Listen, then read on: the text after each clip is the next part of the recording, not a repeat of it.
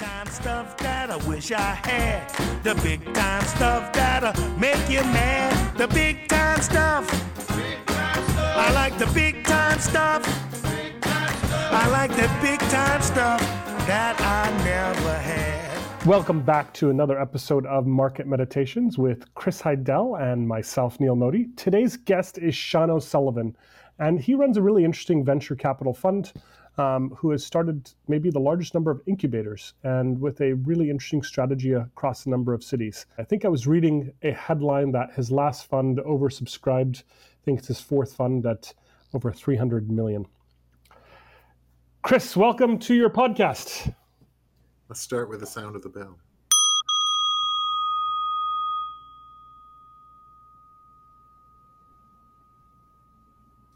Oh, that's very nice. Yeah. Yeah. It is very nice. Yeah. So easy and simple, but like many things, we don't always do what's easy or simple. I don't know what you're talking about. I take the easiest, simplest path on everything, Chris. I can't relate. I hear you. Well, that's because you're different, Neil. I'm special. Anyway, my friend, what's happening? How are you? Good. We've got Sean O'Sullivan joining us today. I don't know if you got a chance to. That's a fascinating individual. He's a fantastic human being. It's amazing. Yeah. I mean, how did you meet Sean, Neil? He's a co-investor on Biorosa. Oh, interesting, huh? Yeah. So he's, it said in the piece you sent me that he's generally, his venture firm is making around 150 new investments annually. Yeah. I'm sure there's a wide variance, but that's still quite amazing. Yeah, and I don't think he's looking to give the money away. So clearly he's got a different strategy than most. But he's in so many different fields as well, right? Right. He's not a specialist at all. No. And then the charitable work he did in Baghdad. Oh my God, Fallujah, the Jumpstart business, which is taking venture capital to a whole new level. Yeah. Going and starting in incubators in Baghdad and Iraq. It is crazy to think, huh? I think it's fascinating. I guess that would be quite an interesting experiment, right? You would think so. Yeah. I mean, you just, with no infrastructure, banking, or any other way, no infrastructure to work with. How do you help businesses get up and running and ideas reach their fulfillment? It's a great challenge. How was your week, Chris? Feels incomplete. I've got to do a little thinking about it. But good. Overall, it's good. But this is a real crazy time, Neil, we're just seeing so much strange behavior, and the markets just won't fall, even though in an absolute sense, at least, the economic and financial conditions remain miserable. But there has been an improvement, and that's an inflection point that can carry weight with the markets. But it's just fascinating. I mean, China and Switzerland have been safe havens so far, but the fundamentals are not inspiring. Okay. So what does that mean in terms of like how you're allocating in a week, where nothing quite makes sense and you're not inspired by what you're seeing in, the basics of the economy, and you obviously know it's going to get worse. Like, what is it you're thinking about this week? Well, it's this is probably the greatest and the greatest uncertainty I've ever toiled under. I think that's true for everyone who's faced with this. And it just feels like a tug of war between the Fed and the Treasury on one hand and the COVID economy on the other.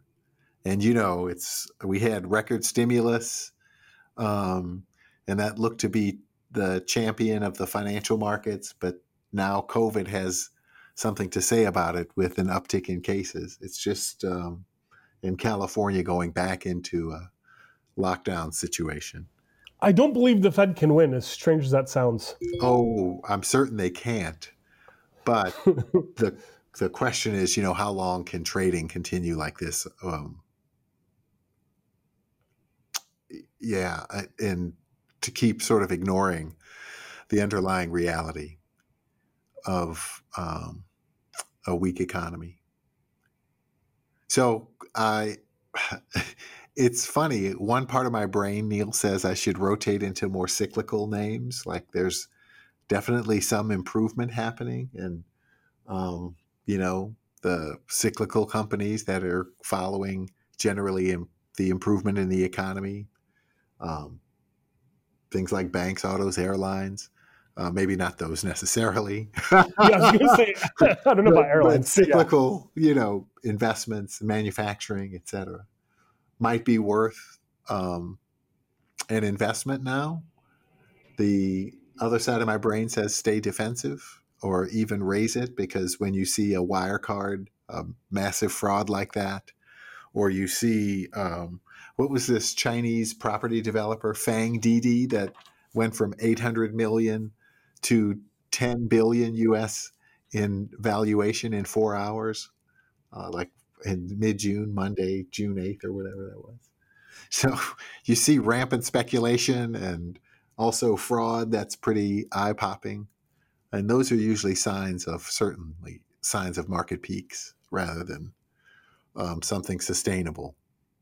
Don't hold back, Neil. There we go. Give him access. Give the man access.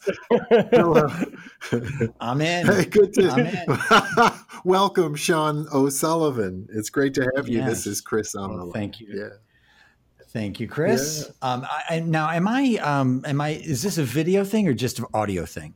We love your voice so much that we don't think that we could do better with video.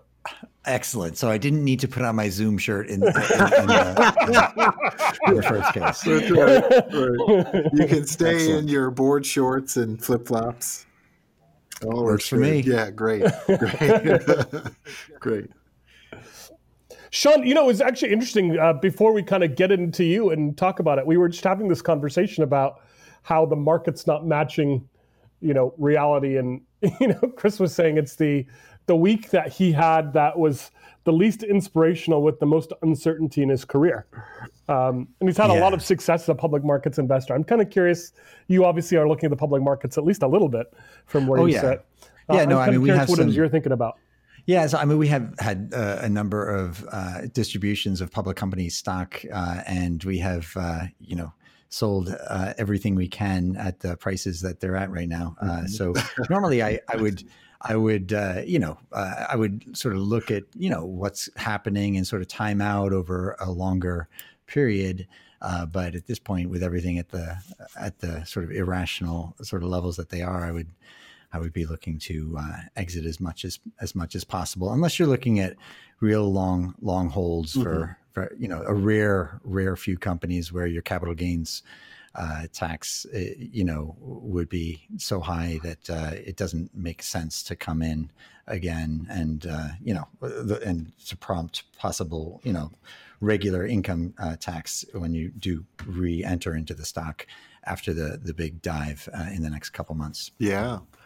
Well, there's no clearer statement than voting with your dollars, Sean. Yes. Yes. But it is a crazy dichotomy. And we're seeing both peaks of this sort of euphoric speculation and also the fraud that's usually a sign of a market top with Wirecard as one example. Yeah, and it's extremely frightening. Just because it's just so disconnected from reality. I mean, you see the obviously the job market being what it is, the uncertainty about the worst public health crisis in the last 100 years in the United States, And, and then people are saying, oh, that can't be bad news. So let's buy shares. It doesn't make any sense because the fundamental industrial capability of the United States is down 10%, even after the theoretical rebounds of the millions of jobs that have been added back in the last couple of months. So you look at the total industrial capacity fall off in the 2008 financial crisis, which was like a 2% fall off. And here we are at 10%, 5 times worse. It's mind-boggling to think that there's not going to be further adjustments from these record highs that we keep hitting every day. Yeah. There's nothing that I can disagree with in that statement. It just seems, as I was sharing with Neil, like a tug of war between the Fed and Treasury on one hand, with the stimulus and COVID on the other, just pulling. Yeah. And we came with record stimulus, but now we're having record cases. So COVID is having the last word on that tug of war. Yeah, if it's startling when you look actually at the where the market dipped was before anyone had died. So where you see the sort of the uptick, I think maybe 20 people had died when we had the total, the first meltdown in the markets. We haven't seen the second one yet, but where it dropped, whatever, 25% or whatever it was that triggers a recession. Then from that point, it's just followed completely linearly with the death rate in the United States of the number of people infected and the number of people dying in the U.S. And I just can't rationalize that. I just have no way of saying when people die, and it's not even just the deaths, it's the lifelong disabilities of people. I mean, I'm hearing numbers now that the people that come back from the ICU are 50% of them are able to work again. 1/3 of them actually have permanent mental disability. And the other 1/6 are so physically disabled by it that you're talking about a large cost to society. Well, yeah, and that's beyond just this extraordinary immediate cost. It's absolutely unbelievable. This is a long tail event. We had Vivian Ming on an episode a while back, and she was saying she measures as an actuary in her side job, her side hustle, that she expected a lot of the people who lost their jobs to literally lose a decade off their lives when their income was below something like 50K or something like that. Yeah. So the productivity of the United States or the world is really an odd place.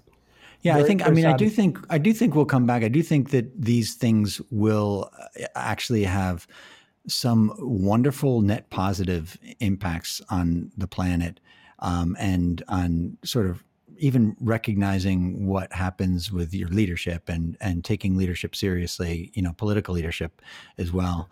I think at no other time is it as possible to have the sort of galvanizing response as we've seen to the racist sort of invective and the things that have come out of this. That I think it is a real chance for some long-term positive change with the Black Lives Matter movement and other initiatives. But it's just it took this real huge shakeup of the whole world for us to sort of take a new, fresh look at things. It's all true. I can see the change, but you're right about the question as to its duration and its impact. But I already, of course, feel it, as do many. I think, Sean, you're not mincing words when you talk about leadership. It's become very stark. I mean, the whole developed world now is showing improvements in COVID cases, and except for the U.S. So we're in league with a few developing economies, and even many of them are showing improvements where we're not yet. Yeah, no, it's horrifying. We can only travel to 28 countries at this moment. Yeah, it's amazing, isn't it? Yeah. The once most powerful passport reduced to nothing. Yeah. Yeah. And as you spy it from where you sit, Sean, having lived through many cycles, I mean, nothing quite like this, but what other net positives do you see, especially as they affect the business climate and our Well, resiliency? yeah, so I'm an optimist, and I actually think that maybe we have to always bear in mind that there's a 25% chance that we won't have a vaccine for the next 2 years.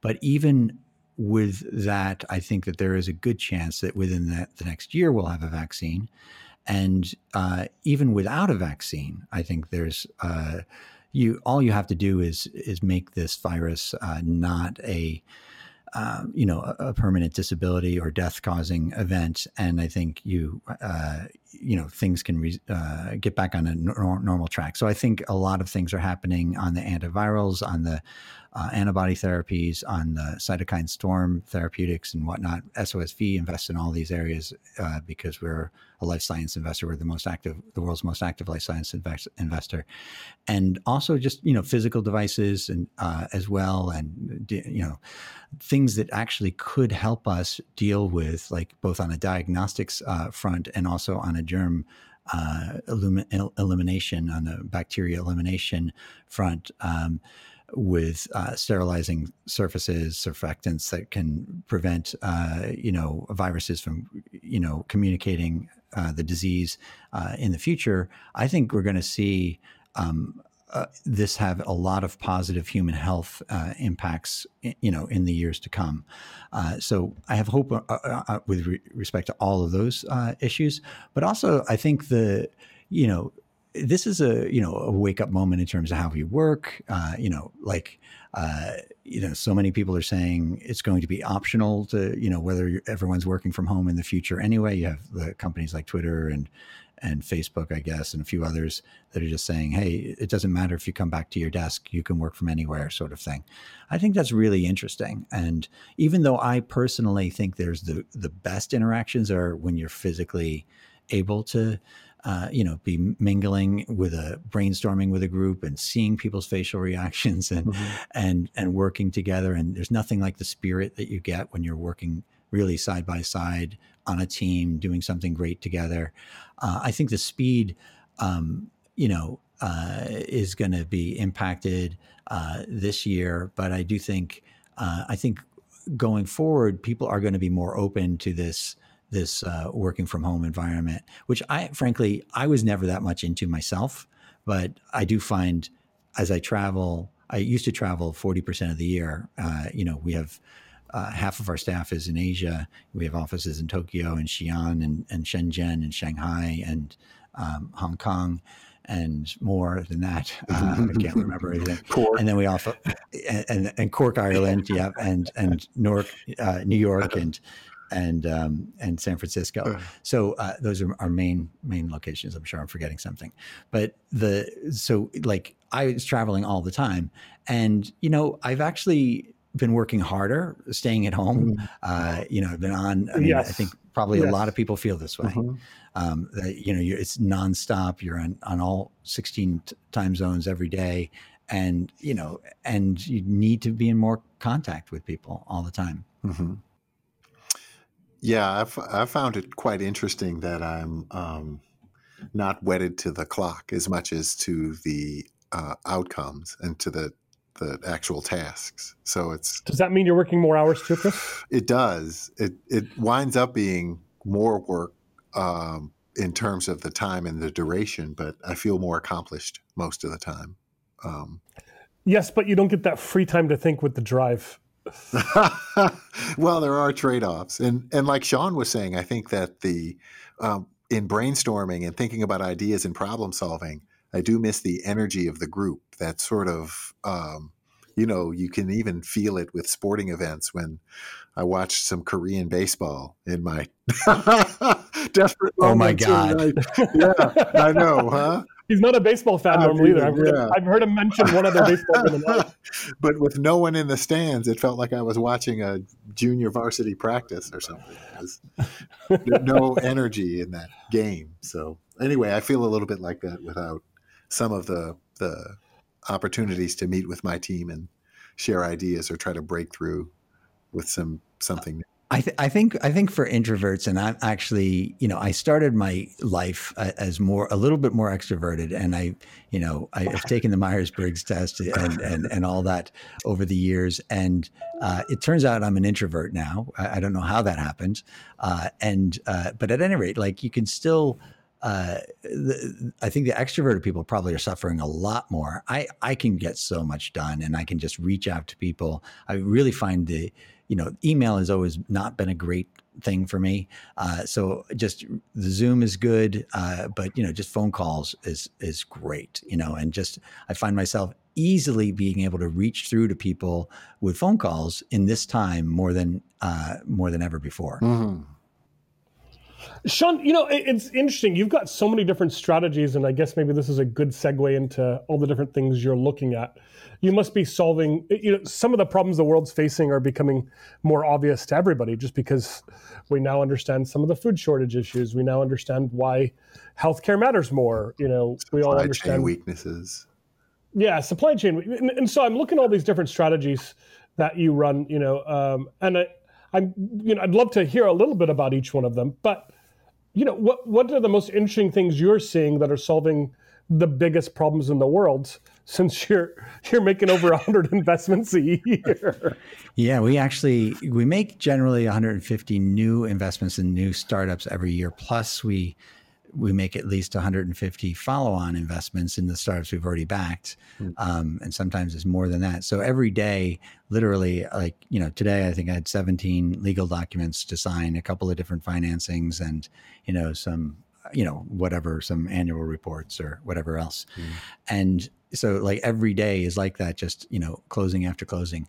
So, but that happens because we have a big team. SOSV has 120 people across the 7 different accelerator programs that we run globally. And the programs that we run, IndieBio, which is the world's most active, SOSV is the world's most active investor. IndieBio is our way of rooting people through our accelerator program. And that's about 50 startups a year. And then Hacks is another 50, which is the world's most active hardware accelerator, back to over 200 companies in that, probably closer to 300 companies.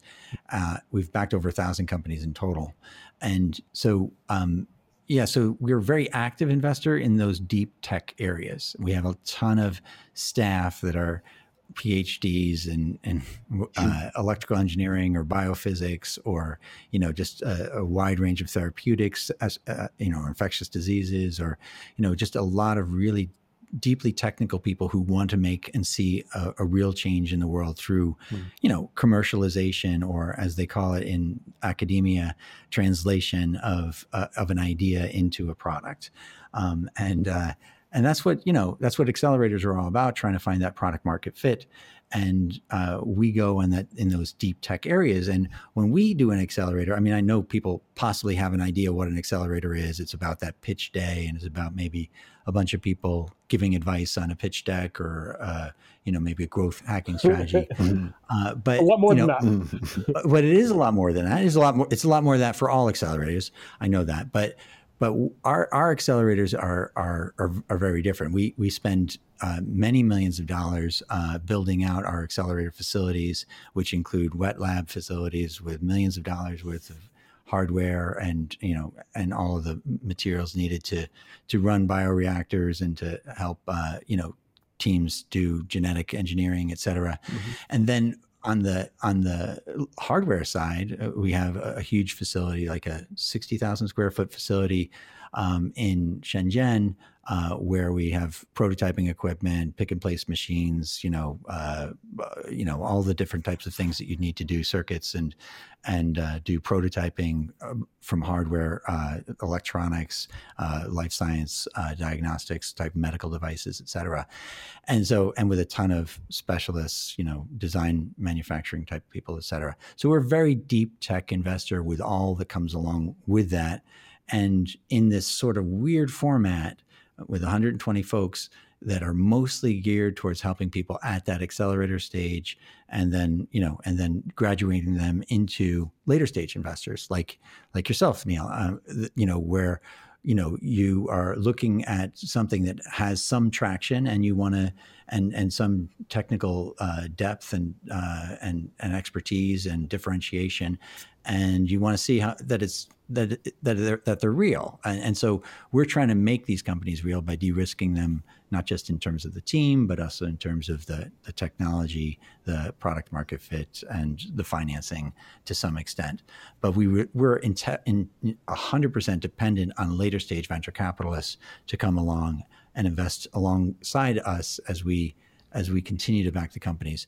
But we spend $250,000 on the first check that we put into the companies as they come through the accelerators, and then we co-invest along with the lead investors. We're not a lead investor past the accelerator stage, but we'll co-invest alongside the lead investors that we're entirely dependent upon to show up and care about the companies that we're graduating.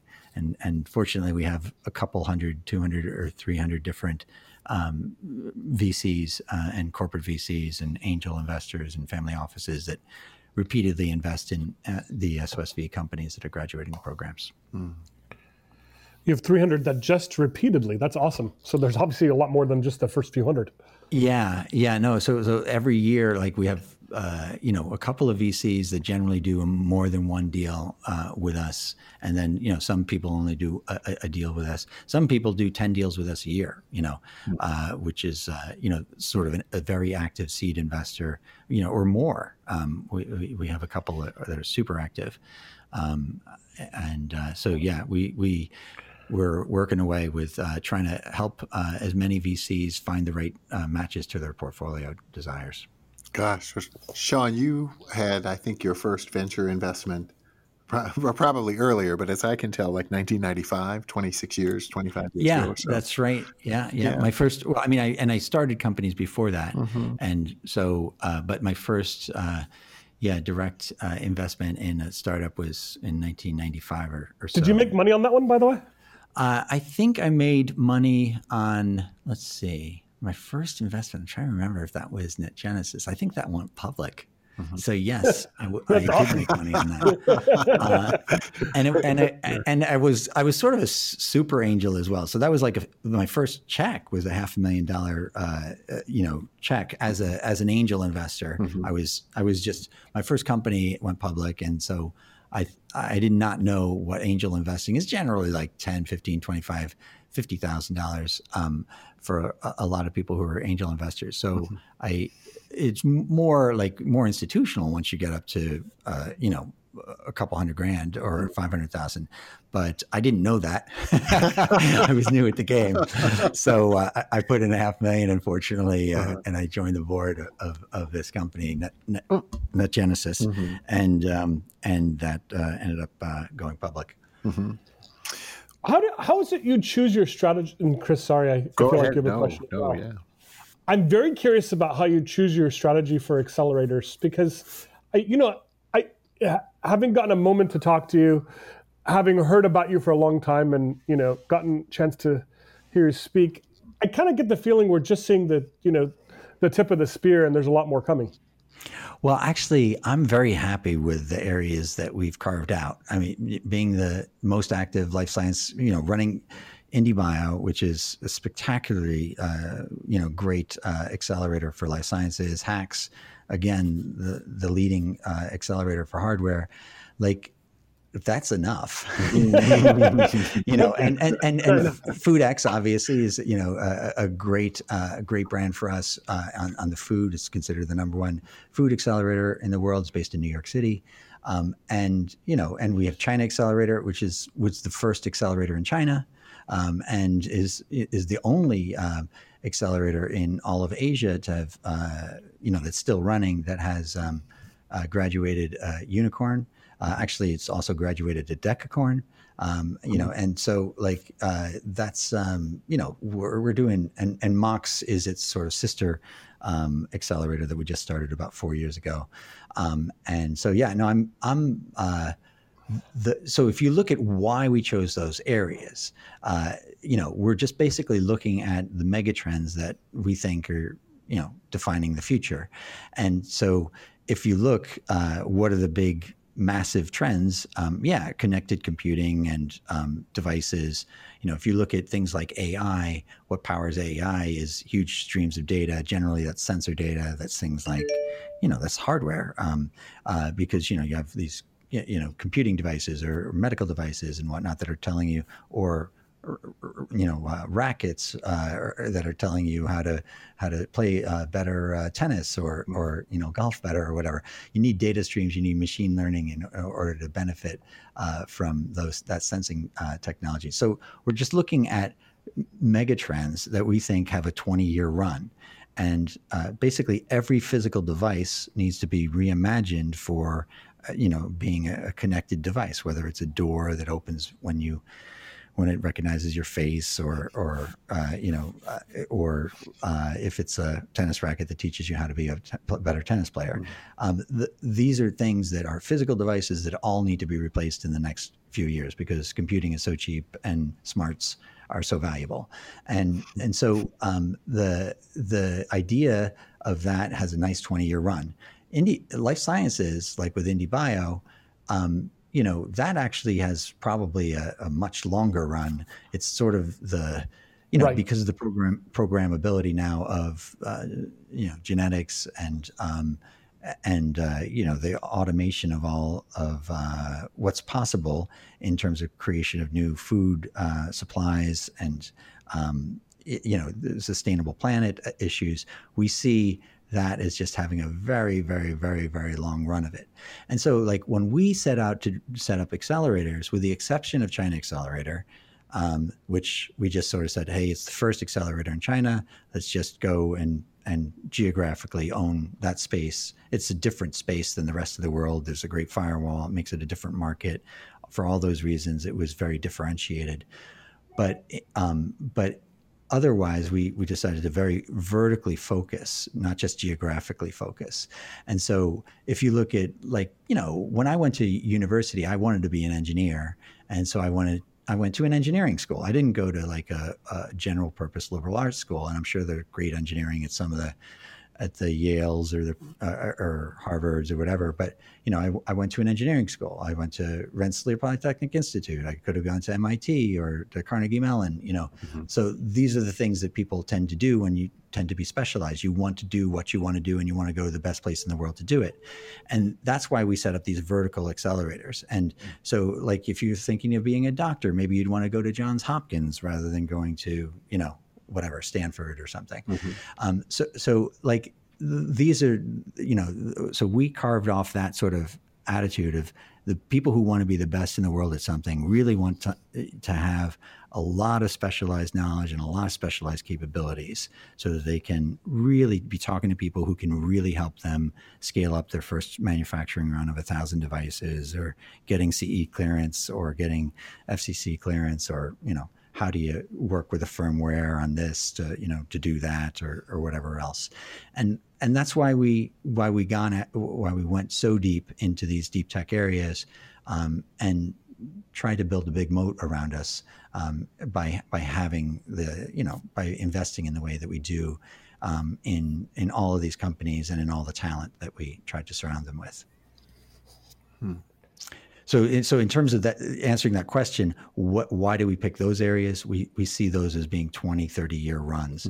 China itself is another sort of thing, China Accelerator in Asia. We see that economy, those economies being more important in 10 years or 5 years or 20 years' time than they are even today. And they are growing economies. So we think, okay, we could stay here in the US and do things locally, but we really need to be global. And so when we looked at each of the accelerators that we started, and food is another one that we started from a mission orientation. We're very unhappy with the food that is in our society right now, that is fattening us up and making us unhealthy. And we just think that there are better food options that can help improve the quality of life for people. Yeah. Fascinating. Yeah, that's a great and complete answer. Sean, I wanted to ask you about your experience with Jumpstart, which you did in Baghdad and Fallujah, and in Iraq Yeah. in those Yeah. years. And was it Sorry to jump around with you, but we're curious about so many things. We're very excited to have you today. Right. We're really Well, lucky to have a polymath on the call. I have an eclectic background, I guess. Right. So, right. What drove you yeah. to that? It's got to be the greatest incubator for venture ever when you don't even have infrastructure to lean on. Well, no, it wasn't an investment orientation. Like most people, I have interests that go beyond the financial, and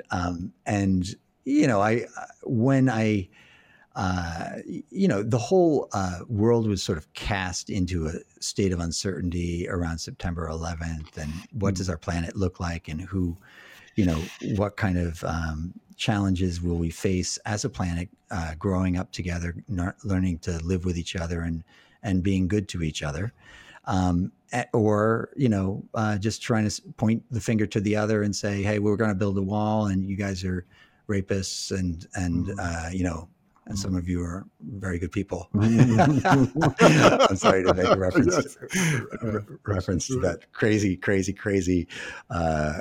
talk. Yeah. But I look to I traveled the world a little bit when I took a break after my first company went public. After my second startup, it was my second startup.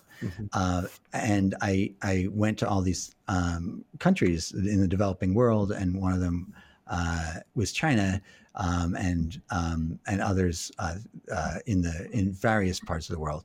But the reason I went to the Middle East is because we were having a conflict with the Middle East at the time, and I wanted to understand better what are the differences. Why do people think that this sphere of humanity is against us, and why do we think that, or why do they think what they think, and is there a false wall or false expectations about what we all think about each other?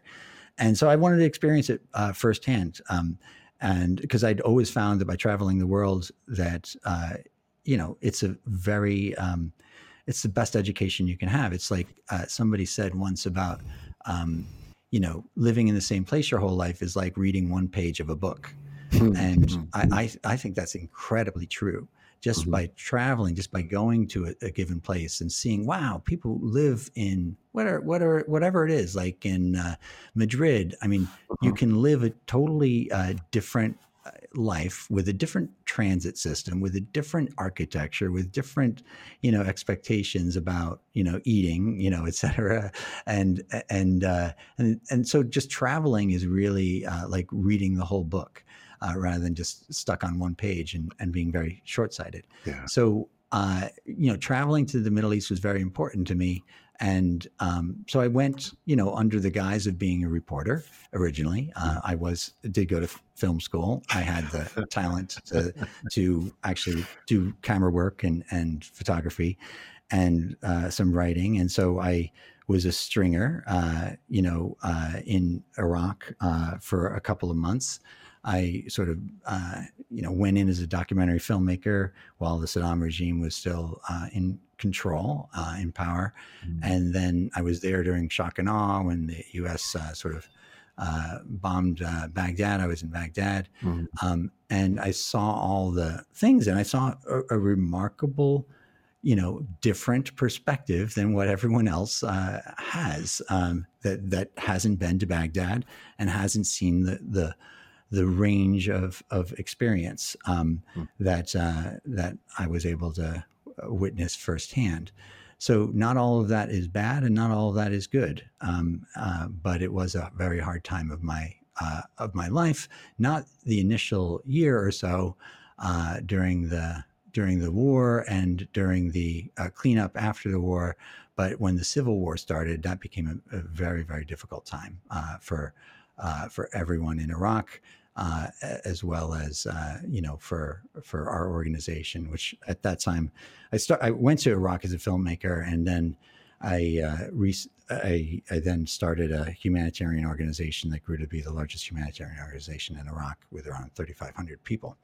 So we did a lot of good work, and yet it became very, very difficult to do that work at a certain point. yeah, it was hard. Yeah.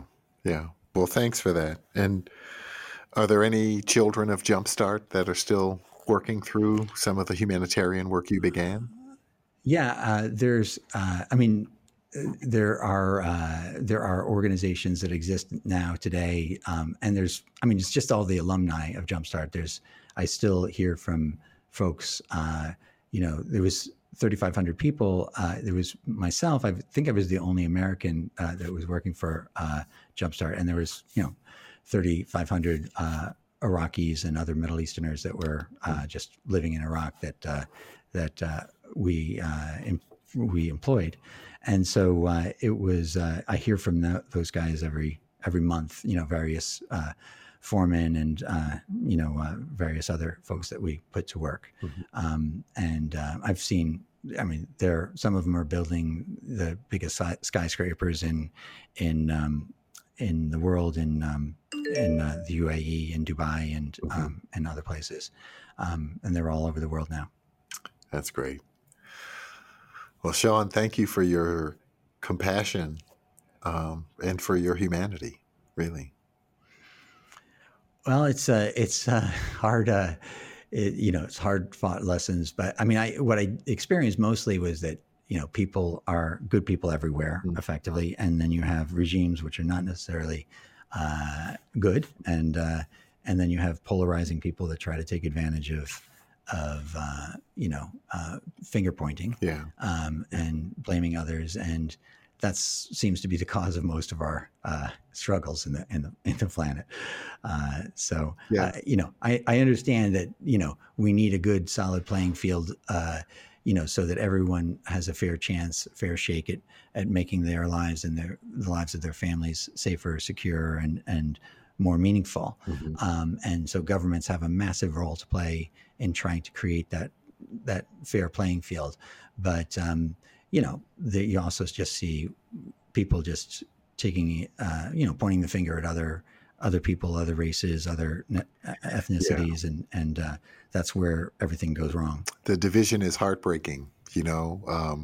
In Darwin's Origin of the Species, he talks about cooperation and love over 150 times in that book, which many people quote from, but few have read. Kind of like the Bible. But anyway, he talks much more about cooperation and love than competition and survival of the fittest in a lot of these. And it's also very funny. Like, I don't know what people would think Darwin would think of how people use Darwin, but he actually, to my understanding, he believed in God, which many people are using Darwin as as the proof that there is no God, which I think is probably upsetting to Darwin.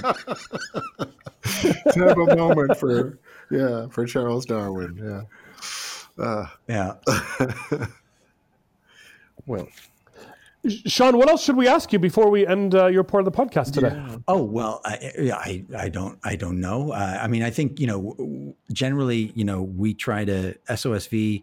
We invest, we have about $750 million under management. We invest in the problems that we consider the most critical for the world to be facing. So, a sustainable planet, planetary and human health. We are obviously responding now to the COVID-19 issue.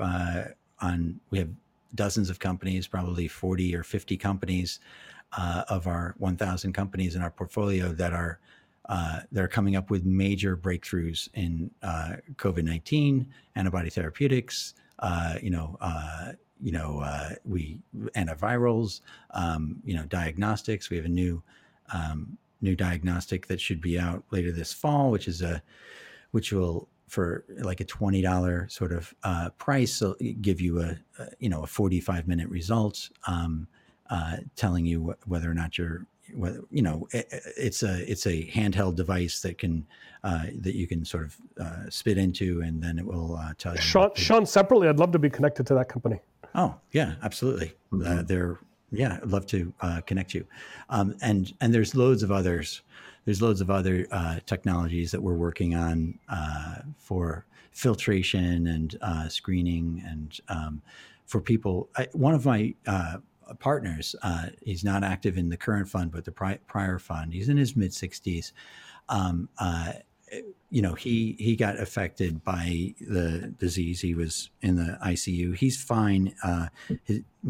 His brain is fine and everything. He can walk now, and he can walk for like 100 feet before having to rest. But it's a lot of people are facing longer term and perhaps lifelong disabilities. So we have a number of like COPD, feedback systems for the pulmonary issues, your lung issues, for continuous lung monitoring and things like that. So we have, a range of products by a range of companies to try to deal with long-term effects of COVID-19 as well. So we're just trying to, cover it from all angles, trying to take as many shots on goal for really deep and hard human problems. And hopefully there are markets behind all of them. And Neil, I know that you recently invested in a company that's close to my heart as well. I have a son with autism, and you guys are behind one of our latest companies, which is a broad spectrum blood test for autism, which is a real breakthrough as well. And so those are all important areas. Sean, the last question before we end with you today is, is there any place you share? I mean, you're obviously on lots of different podcasts. There's lots of media around you. But is there any place you share any of your regular musings, so the rest of us can? Not really. No, I actually don't. It's one of those things. I am hopeful that. Unfortunately, I have a stupid number of direct reports, and I have 17 people who directly report to me, and I know that that's a very stupid thing, and it's not fair. Not fair to all those people either. Be gentle with yourself, Sean. You're doing great work. No, but one of the things is I obviously need to spend a lot of time with everyone who I'm working with to help them develop themselves and their portfolios and their careers, et cetera.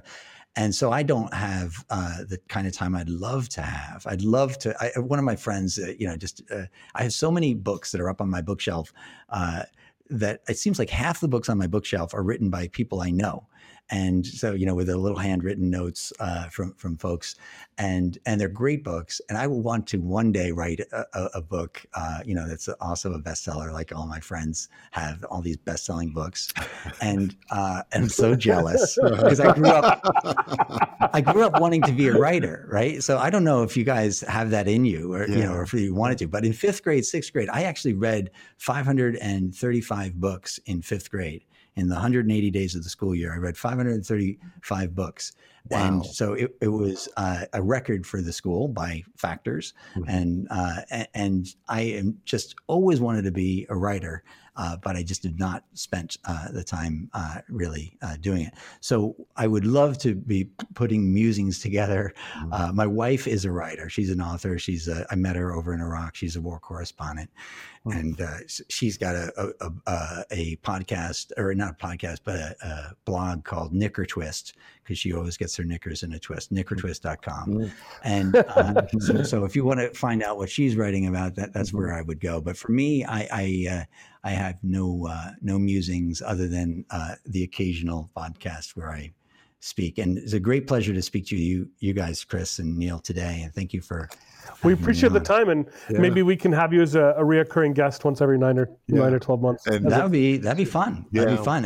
And I look forward to co-investing with you guys, with Neil. Chris, are you also with the firm? I do work with Neil and talk to him about deals, and I have an RIA firm in Pasadena, California. Okay. So yeah. Okay.